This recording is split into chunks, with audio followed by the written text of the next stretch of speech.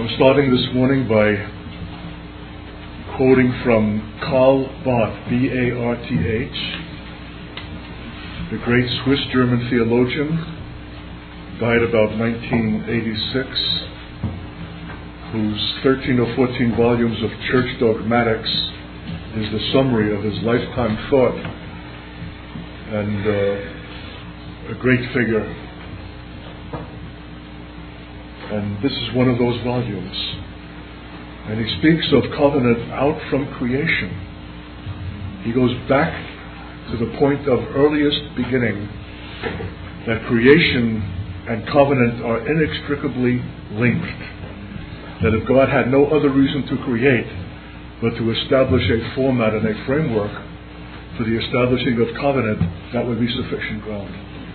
Because the heart of covenant is, I will be your God, and you will be my people. So that there needs to be of necessity a people, and there needs to be of necessity a God who can honor that promise. And in the declaration of this covenant and its fulfillment is the revelation of God himself as he in fact is. If you don't see God in covenant, you don't see God. So I'll quote and we'll see where it leads us. Speaks of creation as an incomparable act. We mustn't presume for the created order as if it's matter of fact and had necessarily to come. It's God's divine initiative. He had no need for it. It only opened him to a whole assortment of problems and aggravations for which he could have been spared, because he knew that with the advent of creation and of man, there would be fallenness, there would be sin, transgression, and that his Son himself would have to be the expiation of that sin. And yet he did not hesitate. So we need to respect the act of creation, which is under fire now in all of the fervor about intelligent design and evolution. The modern world wants to deny God as creator. But we need to cleave to this foundational concept, because everything issues from it.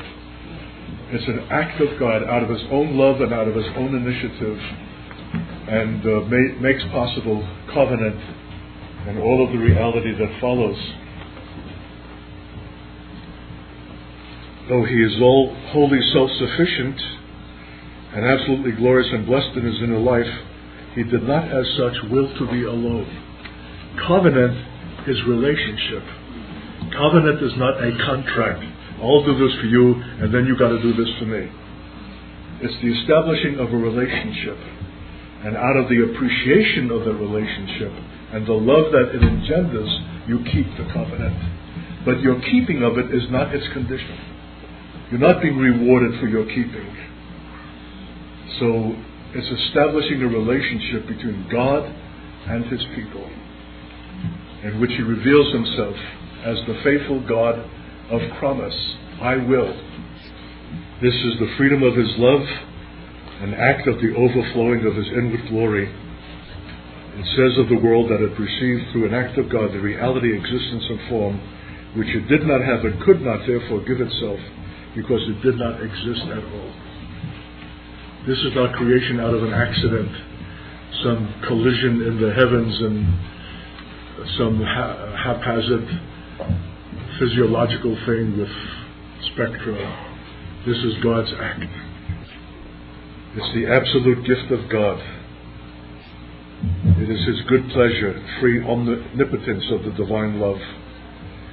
The reality elected and posited by this divine good pleasure, established and determined and limited by this omnipotence of his love. God is love, and that love required creation. That he would not be alone. That there would be relationship and fellowship with his creatures. And that would be in a bond of covenant by which he takes the initiative. Israel is only on the receiving side. The terms are stated by God. He initiates covenant as he has initiated creation. We have only to accept it or to reject it. And we know that the rejection in the history of Israel has been costly and is costly to this day. It's a slight against his love. So in the chapter on creation and covenant, he wants to make possible the history of God's covenant with man, which has its beginning, its center, and its culmination in Jesus Christ. The history of this covenant is as much the goal of creation as creation itself is the beginning of history. So it's not an exaggeration to say God established creation in order to establish covenant. If he went that far, how significant a phenomenon is covenant? How much ought it to be esteemed? If it required the whole bringing into being that which was not, and opening to God all of the problems and weight of things that he need not have suffered if he continued to choose to be alone. But the creation as the basis for covenant is the act of his love. It's a first work. It's the covenant of grace, the for-partnership in which he has predestined and called man. Man had to be created to be the object of covenant. And therefore to miss that identification and to live in independence of that covenant, and the God who calls men to it, is to live a fractured life, to be out of sorts, to be out of joint. This is the normative intention of God. Created man that he should be in covenant relationship with him, with a great promise, I will be your God, you will be my people. And at the end of the age, in Jeremiah 30:31, this is exactly the statement that is reiterated in the new covenant that is everlasting. Creation sets the stage for the story of the covenant of grace. It has everything to do with the triune Godhead and the agreement of Father, Son, and Holy Spirit to God's enterprise with man in the world. So there's a collaboration in heaven, so to speak, within the Godhead itself about the fact of creation and its object, namely covenant with man, and that the Son himself will one day have to come as the mediator of that covenant and the bearer of the curse of the covenant. But knowing that, God did not withhold, nor did the Son, nor the Holy Spirit. So there's an agreement in the Godhead itself from the beginning for creation and its purpose. We need to get back. You can't go back further than creation, but we need to go back to it in a sense of appreciation and esteem, or else it's dismissed as if it's a fact of life that has come in and of itself. No, it's a chosen act of God with the intention of blessing man. And the ultimate blessing, that I will be your God and you will be my people, is that we will be in union together, and you will even share in my divinity and in my spirit and in my life. And that will be the ultimate expression of the covenant blessedness for which you are intended. Of course, Israel is the first nation selected, the first creation of God, and therefore the first work of his word was light in its separation from darkness. Only in its separation from light is darkness also created, and therefore the creature of God. The subject is natural light and natural darkness. Natural darkness as that which declares the reality which was rejected by God and has therefore vanished, and natural light as that which proclaims the will of God opposed to it. It is natural light as such which is the irresistible and irrevocable declaration of life. So he goes back to creation, and in the beginning God said, let there be light. And light came before the establishment of the luminaries. That's the fourth act of God, is the creation of the moon and the stars, which are just vehicles for the continuation of the expression of light. But light is God, and that was invoked from the beginning. The first act of God, let there be light. And light challenges the darkness. And it's in that light that we're called to live and walk and have our being. And even that the creation of light, is an act of grace, is a covenantal blessing for man. That we should not wallow in darkness and have the light of life. The light that came upon Paul on the road to Damascus was brighter than the noonday sun. It was the original light that came with the first act of creation. And in that light, Paul caught glimpse of the Lord, whom he had formerly persecuted, and experienced a total revision of his understanding that made everything of the past to be as death and dust. It blinded him. And I'm fond of saying that anyone who has received so superb an entree into the faith, by which he became the chief apostle, and to whom was given the great revelation of the mysteries of God and the mystery of Israel and the church, that we need to dwell on that revelation and that man as the source for the church of the profoundest kind for the last days, because he began in a light greater than the light of the noonday sun. It did not come by his speculation, by the operation of his own brilliant mind. It came by a flash of light from heaven in which he saw such things as affected everything for his apostolic and eternal future. So what issues from him from that light should be for us the most commendable source of guidance and for the last days. So Paul is suffering a kind of neglect, as if he's some kind of strange creature and has his own thoughts and having no more credibility than others. No, he's foremost, because to no other apostle came such revelation, such apprehension on the road to Damascus as what he experienced. It's a light that we could ask for ourselves, although we may at first have to suffer a blindness and the languish for 3 days, neither eating nor drinking, as his life was reviewed before him, and he forsook all the things to which he had previously submitted as the leading student of the Rabbi Gamaliel. Talk about conversion. The man was controverted. He was completely turned inside out. And his whole understanding, he saw in the face of Jesus the light of the glory of God. One glimpse of that face, in that light, changes everything.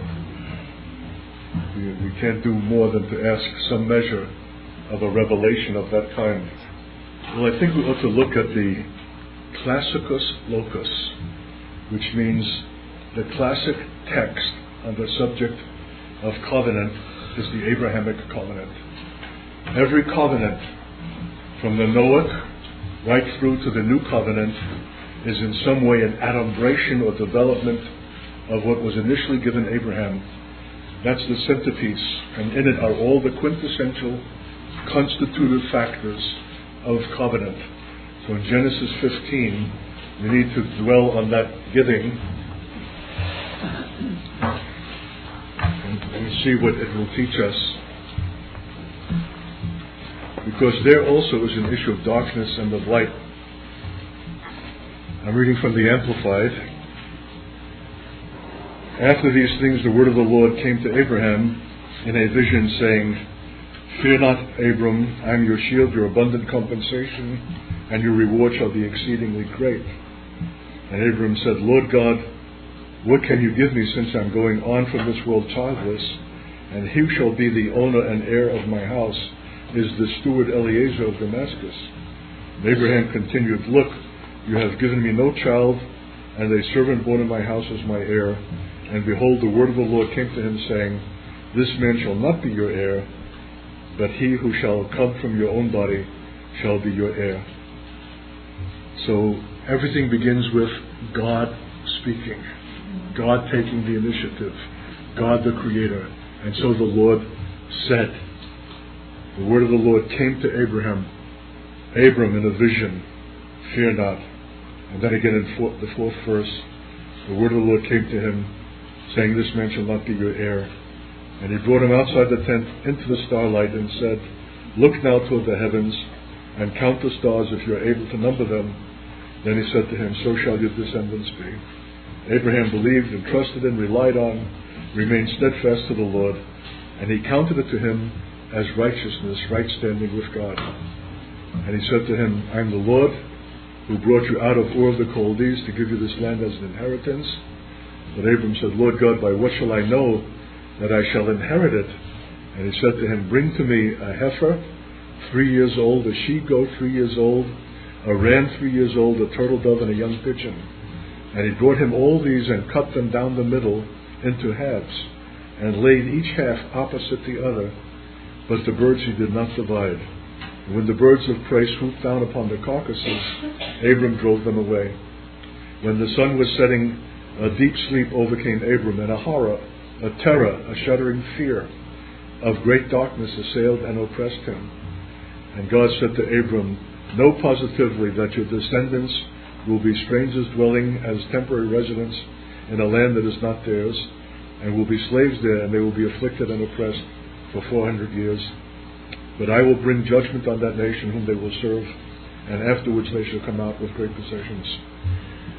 So this text is interspersed with the act of establishing covenant through pieces cut in half, and then references to Israel's future history. It's like a weave in a tapestry that we need to graciously, gently move through. The fact that the sun went down and that Abraham was greatly afraid and a terror came over him, what do you suppose that designates? Why would the establishment of the classic covenant, which will be the pattern, the template of all covenants, including the concluding everlasting covenant, invoke immediately a terror, a fear, a darkness, birds of prey falling on the carcass? This is a remarkable drama. This almost needs a Wagnerian musical backdrop to get the full drama of this. This is not some light transaction. This is as if the heavens themselves are pulsating and trembling because something is being struck with the father of faith that will affect all subsequent generations. And the interesting thing is that Abraham himself does not pass through the pieces. In a covenant of the classic kind, where the word brit, b'nai brit, means a cutting, as a word for covenant, the two partners who are in agreement pass through the cut pieces, indicating that if either party fails, they're making a bond unto death, and they invoke upon themselves the death that is symbolized or expressed by these cut animals. And yet, God does not require Abraham to move through these pieces. In fact, as we learn, he sleeps through the occasion, and God himself alone walks through the pieces. And that's already predictive of the everlasting covenant that I will make with you in those days, and put my law in your hearts, and every man will know me from the least to the greatest, as if this is all my baby. Your failure at covenant keeping is notorious, but I'll establish a covenant that will be everlasting, because I who give it will also keep it. And I'm symbolizing and signifying that by walking through these pieces now. But how can God himself then be a candidate to suffer the death of a failed covenant, the curse of a failed covenant? What he's doing is implicating his son, who will come as the mediator of the covenant to bear its curse and to fulfill the vengeance of the covenant by his own death and the shedding of his own blood. That's why Jesus said at the Passover table at the Last Supper, this is my blood given in the new covenant for you. So dwell on this text, the details of it, so out of tune with our age. So in verse 17, when the sun had gone down and a thick darkness had come on, lo, a smoking oven and a flaming torch passed between those pieces. Now on the same day the Lord made a covenant promise, a pledge with Abram, saying, to your descendants I have given this land, from the river of Egypt to the great river Euphrates, the land of the Kenites, the Kenizzites, the Cadmonites, the Hittites, Perizzites, the Rephaim, the Amorites, the Canaanites, Girgashites, and Jebusites. So we need to note that the very first establishment of the covenant is not some airy and ethereal spiritual blessing, although it is that, but a concrete, specific giving of land. The land is a covenant provision of God for Abraham and for his descendants. But the heck of it is, they cannot possess that land except as being in covenant with God. If you're out of covenant, you're candidates for expulsion. And that's the expulsion that we anticipate and must necessarily come. Because in 1948, with the establishment of the State of Israel through secular and socialist men, there was not a fig of understanding about the land as a covenant provision, but they just assumed that out of the necessity of the Holocaust and the need for homeland, and the political factors then operative, that they could go in and begin to establish what only God could give and what could only be kept in covenant bond. But we mustn't assume that because God works in history to enable a return of a sort, that is the fulfillment of his covenant purposes. Rather, it's to show Israel in its failure that it cannot succeed independent of covenant relationship.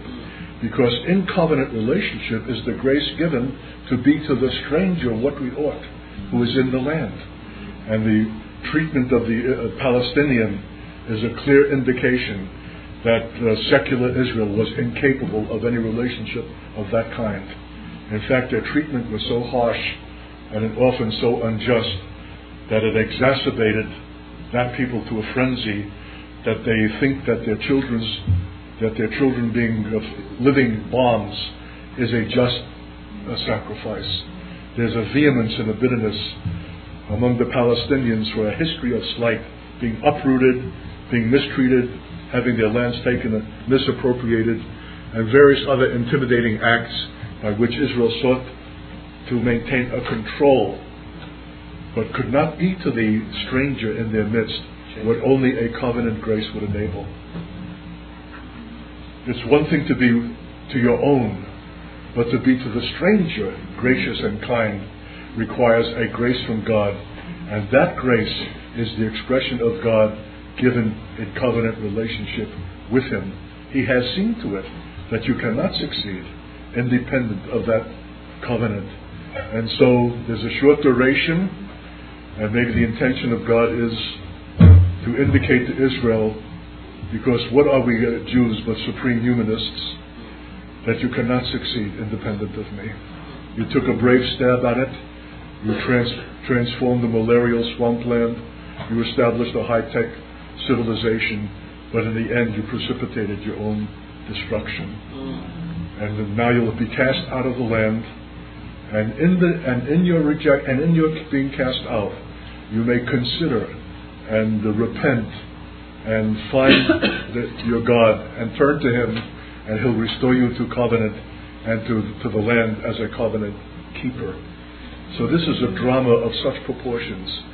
Of course, we desire a quick and easy solution. The state is established. It's not doing too well, but it will improve.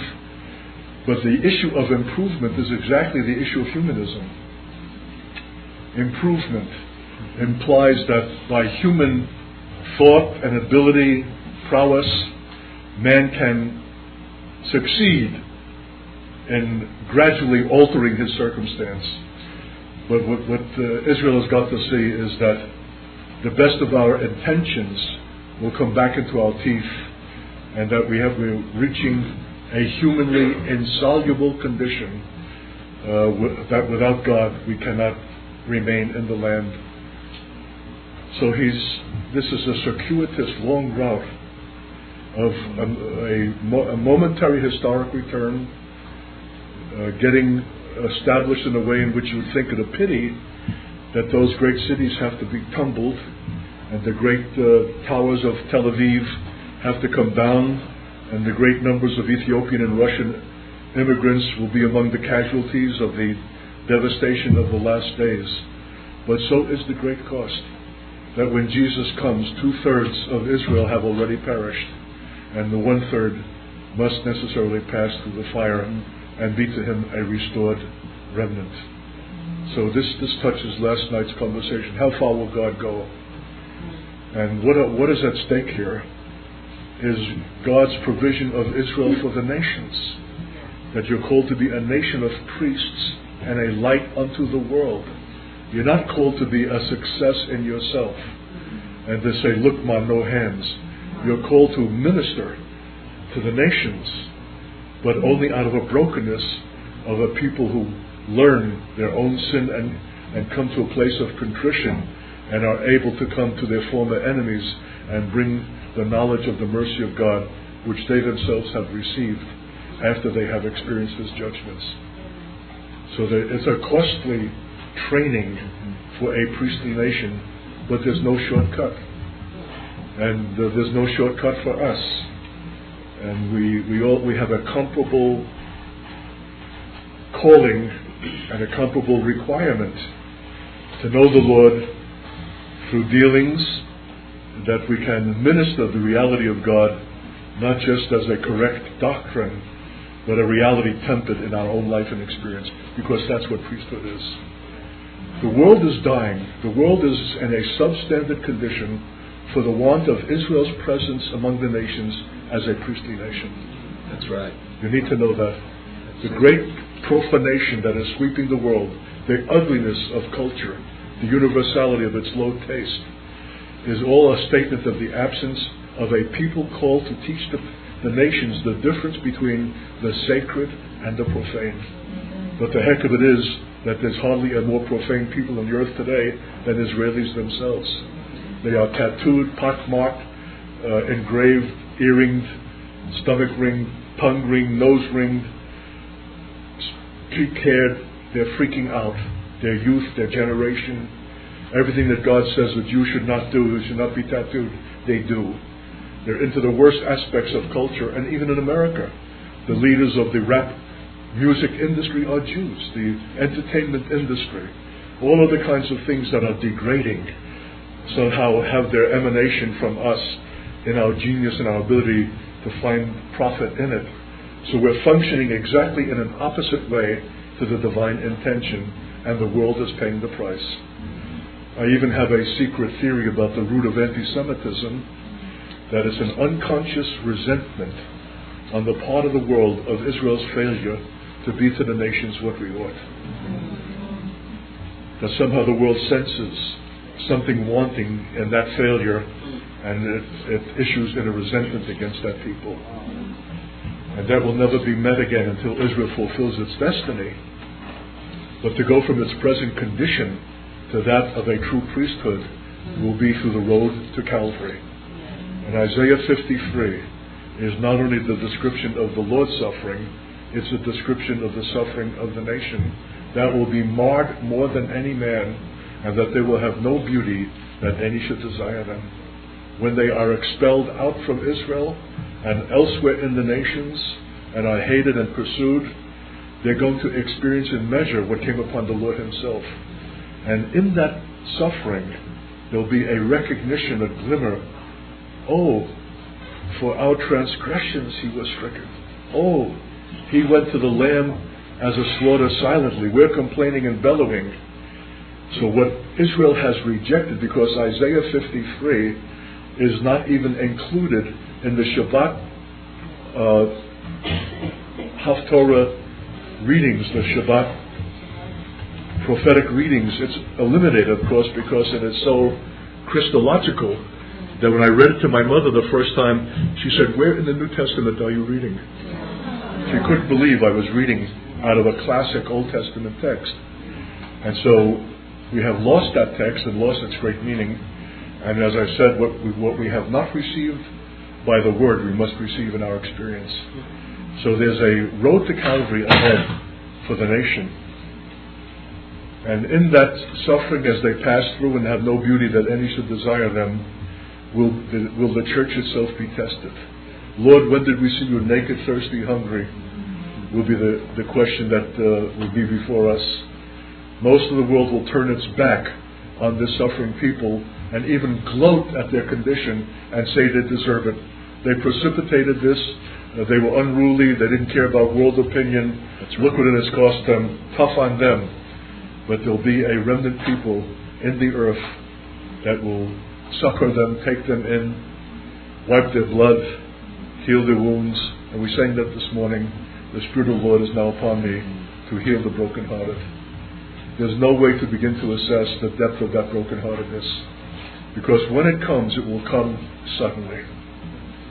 And Jews are living in a kind of denial, a dream world, that even if you're in Tel Aviv and Gaza is steaming and rockets are going off, you are sufficiently insulated that you can have your coffee on the veranda of a coffee house as if you're living in the best of all possible worlds. But that world is going to come down and come down suddenly. And so the psychological shock of being uprooted and cast out and pursued and stripped will be the condition in which they will come to us and in which they need to be comforted by the Holy Spirit. But with what grace shall we meet them if we don't meet them by the grace given us in covenant? Because they will be despicable. They will be unclean. They will be stinking. They will not have had access to showers. Their clothes are rotting on their back. Their sores are mollifying and fly infested. They're in pathetic condition. They have no beauty that any should desire them. How should we desire them? Except the grace of God, by our covenant relationship with Him, enables us to be to them what He Himself is. So the issue of covenant is the critical factor in the consummation of the age for the church toward Israel, and that Israel itself might be saved through it and brought into that everlasting covenant. So on the same day in verse 18, the Lord made a covenant, a promise, a pledge. It began by speaking, it ends by speaking. The God who creates is the God who speaks. His speaking is an event. And it's on that event of His word and promise that we ought to cast ourselves. Abraham cast himself on that, although his body was as good as dead, looking upon himself. He had no descendants. He was near 100 years old, as was Sarah. And God said, look at the stars of the sky. So great will your progeny be. And he believed God, despite every appearance to the contrary. God said, he believed. So this is our classic father of the faith, and the one with whom God makes the classic covenant that becomes the pattern of all subsequent covenant. And in 17, we have another visitation of the Lord. When Abram is 99 years old, the Lord appeared to him and said, I am the Almighty God, walk and live habitually before me and be perfect, blameless, wholehearted, complete. That's an invitation to be a son of the covenant. There's no way you're going to be that by human resolve. God gives an ultimate, mount of beatitude requirement. Be thou perfect and walk thou before me. Only possible by someone with whom a covenant has been made, who can draw on the grace of God to be this with Him. And I will make my covenant, my solemn pledge between me and you, and will multiply you exceedingly. And Abram fell on his face, and God said to him, as for me, behold, my covenant is with you, and you shall be the father of many nations. You didn't deserve this. You didn't earn it. There's nothing that you can perform. It is something I'm simply conferring and pronouncing. It is. It's a covenant to be kept, but the keeping of it is not the condition for its continuance. The keeping of it, as I've said before, is rather the spontaneous and free-loving response to the goodness of God in inviting us into a relationship with Him. For that reason, we want to keep it. But it's not a legal obligation that if we don't perform it, we're out.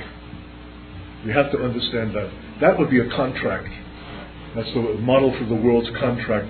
These are the conditions of a legal kind. But a covenant is something transcendent. A covenant is something that has come down from above, from God the Creator, out of Himself, of what He is in Himself. And some of the biblical commentators even suggest, though the texts do not give us any ground to presume it, that the Father and Son and Holy Spirit are themselves covenantally related. The one catch is that in covenant it's a superior addressing an inferior, but in the Godhead there are no inferiors. So that thought kind of suffers loss. But we have to assume that God did not just pluck the concept of covenant out of the air. It emanated, it issued out of what He is in Himself. And for that reason it needs to be more affectionately held and observed and respected and obeyed. Obedience is a key, but it's not the obedience of a legal attitude. It's the obedience of love, grateful for the benefit and the provision of this relationship with very God. If your obedience issues from that, it's an acceptable obedience. But there are few believers who have that kind of mentality. Rather, they are striving to assert rather than acting out of a love of gratitude. So I quite agree that the smoking pot and the blazing torch is symbolic of the crucifixion of Jesus.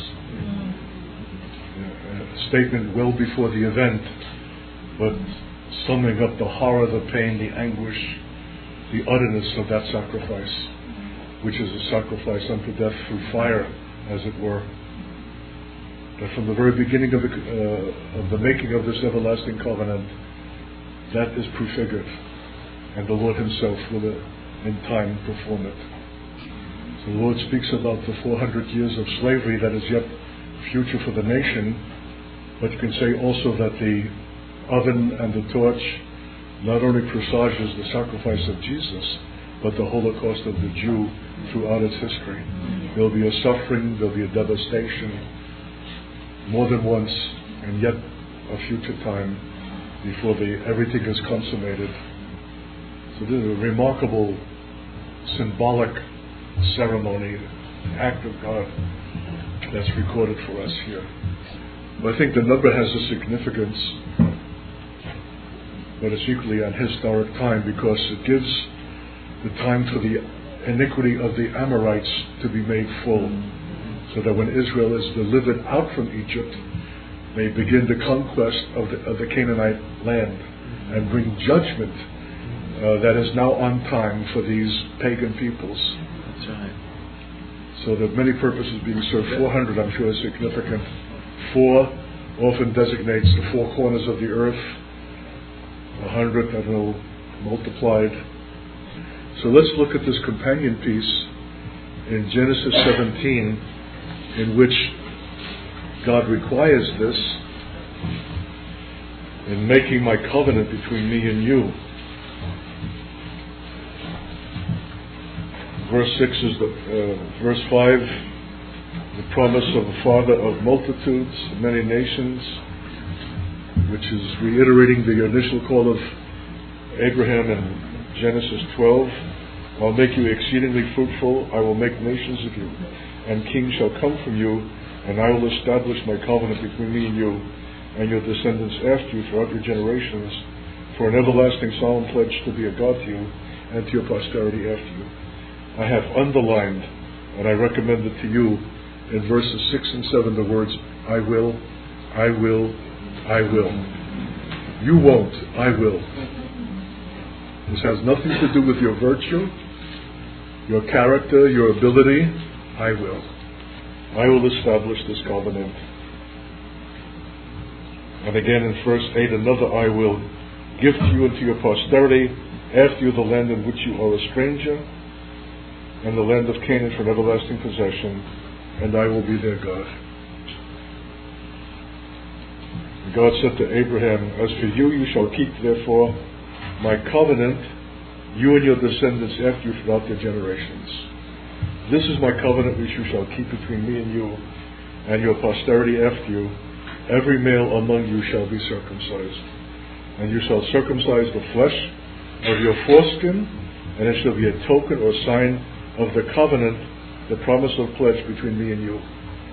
Something is being registered by that act, by which man acknowledges his impotence, and that the flesh that is being cut off is a statement that he will not trust in flesh to succeed in any covenant promise or blessing, but that the God of I will perform what he has spoken. And that always to look upon yourself and see the sign of that covenant in your circumcision is to be reminded that you should have no confidence in the flesh.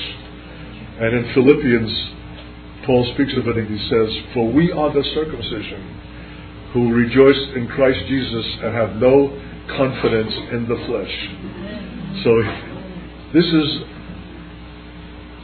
given of God, made very clear, made explicit, written into our flesh that we're not to trust in flesh in any fulfillment of God's intention. He will.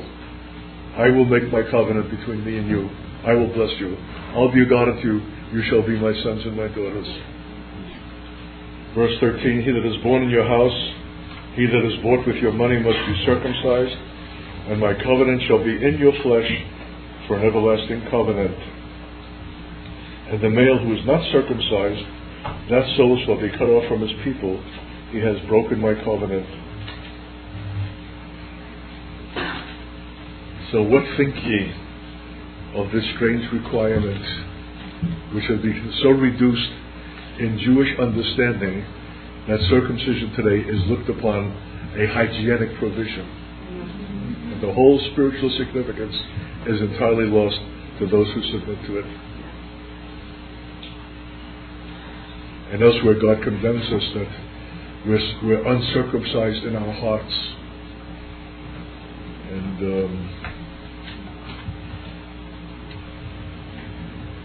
need to be restored to this sacred act by which we acknowledge God as God and ourselves capable of nothing. Now, if this is true for Israel, to what degree is it true for us? Are we also the circumcised? When Paul says, we are the circumcision, is he speaking about Jewish believers only? He's speaking about the church. We are the circumcision. How can he say that? Because we have been called into this covenant. And that the circumcision that we bear is not one made with hands, but the Jesus that was cut out from the land of the living, that when we're baptized into him, we're circumcised with him. We're cut off and out from the land of the living, and we're brought into this realm through baptism, having no confidence in the flesh.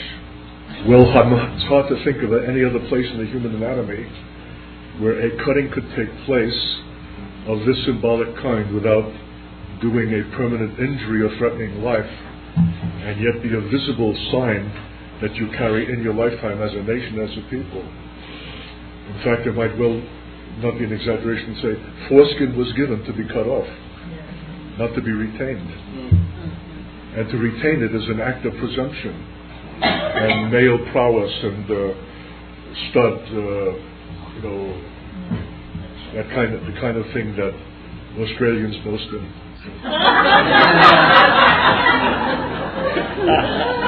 But a circumcised male is a humbled male.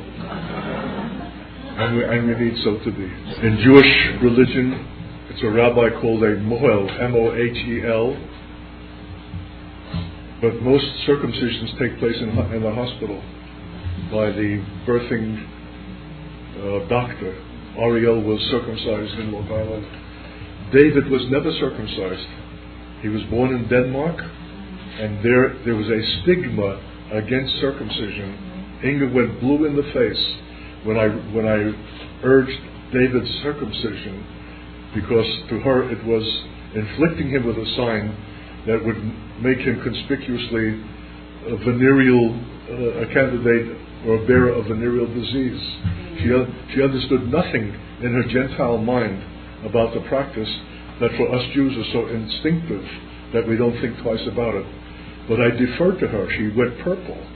And to this day, David is uncircumcised, and I wonder to what degree we're suffering the problems with him that we are because of that failure. But here, Abraham himself does it. He circumcises all the males of his household. And we know that when Israel subsequently under Joshua crossed the Jordan, they came to the hill of foreskins, and they could not eat the Passover until they were all circumcised. So it may well be that they circumcised one another. It doesn't say how or who or by what means. The same thing is true of water baptism. It doesn't matter who officiates. It's valid when you go under that water. You wouldn't want any clumsy butcher performing it. You want a sensitive man. Yeah. If we have made water baptism a trite and superficial religious requirement and fallen short of its deepest appropriation as the sign of the covenant, as a circumcision made without hands, to what degree are we in the covenant? To what degree are we cut off from the house of Israel? And it may well be that this is so widespread, the superficiality of water baptism today, the infant sprinkling, or even adult immersion does not necessarily guarantee that appropriation unless we go into it with this understanding and this desire to be cut off from the flesh. And so maybe the substandard condition of the church is largely to be found in the neglect of water baptism and the sign of the covenant which it confers. Why? Because we've lost the whole sense of covenant and the meaning of these practices, and so we get dunked, or we perform a religious obligation, but we come up out of that water unchanged and still live according to the flesh. So that doesn't mean that you need to be re-immersed, but it does mean that you need to, by faith, appropriate what God says, as Barry just read that, and the other places in Scripture took place in your baptism. Lord, I did not realize it then. In fact, I probably at that time would not even have intended it, but now I want the full measure of what that baptism represented. I don't have to repeat the act. I'm asking by faith that you would confer that reality, that I would be among the circumcised, having no confidence in the flesh, but rejoicing in Christ Jesus. When you're joined with God in covenant, you are in the position to receive every grace.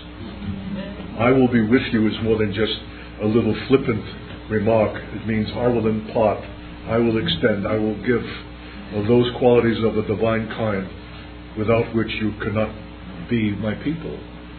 So if we're languishing and struggling through circumstances, it may well be because we're seeking to find solution humanly or in the flesh, and are not in the deep place of abiding in covenant through circumcision, and need to be freshly cut again.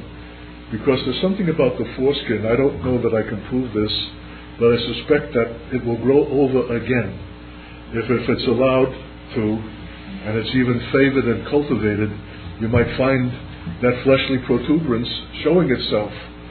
So there needs to be a kind of frequency of cutting, a frequency of renewal of covenant, a submitting to the cross and the death of baptism in any excess or evidence of the flesh that wants again to express itself and have part.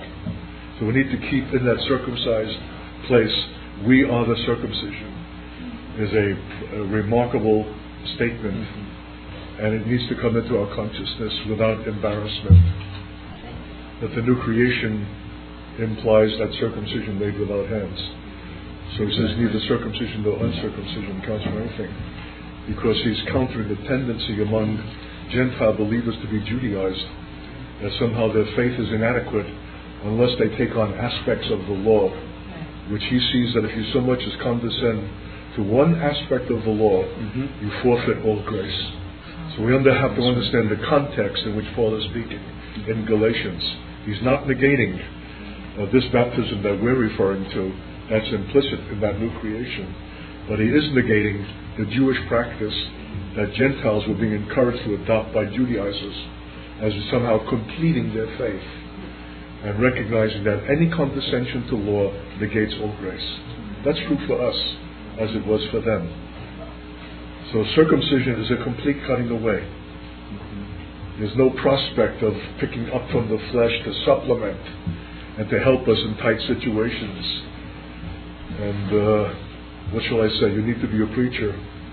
You need to be in a precarious place where you're tempted to fill in out of yourself or some proven past text when you're faced with the terror of a new word and an untested word and a seemingly hostile audience. The flesh is beckoned to depend upon itself and rely upon its own ability rather than cast itself upon God. So we preachers or others who are in a precarious place of faith we face continually the issue of flesh versus spirit. I'm facing it now. Don't think that we had all this laid out. I've got a variety of books. I don't know where to go to the next line or the next statement. Trusting the Lord for the unfolding, and happy in hearing what I am. Because how dare we speak of circumcision and having no confidence in the flesh when we speak of it out of the flesh? That would be a patent contradiction in terms. So of necessity, the subject itself must be presented in its own context. And that's why the Lord has got me in my feverish condition this morning. I'm substandard and trusting that there will be no confidence in the flesh. But you can't take up this subject out of any natural ability that you have. I'm going to mediate this truth. I'll bring it forth, and you rest. I've gone between the pieces, and I'll be your provision. And not only here and now, but in every occasion, I will be your God. We need to have a heightened respect for the Galatians, the Corinthians, all the Gentiles that submitted to this water baptism were not just getting wet. They were being cut off and out from the land of the living. They were radically being separated from the flesh, from paganism, from culture, from ancestry, and all of the remarkable idolatries that prevailed in that time. The act of water baptism was the deepest consecration for those Gentile believers. It needs to be made that again. What did Paul call those who wanted to cut the flesh? The Judaizers is a word that he used, that they were like mutilators. So then, what is the testimony to Israel in a Gentile believer desisting from a physical circumcision and receiving the one made without hands, but that having been a fruitless branch and cut off is now grafted in by this water baptism, and the life of the sap of the root flows through this branch in a new way, bearing fruit that moves Israel to jealousy. That Israel now perceives in Gentiles the fruit that should have issued from its own life, but being cut off from covenant, they themselves are fruitless. But to see the distinctive fruit of covenant blessedness coming from Gentiles who have not been physically circumcised is a remarkable testimony to the depth and significance of that which is not made with hands. And we're still waiting the fulfillment of that great mystery and the expression of that fruit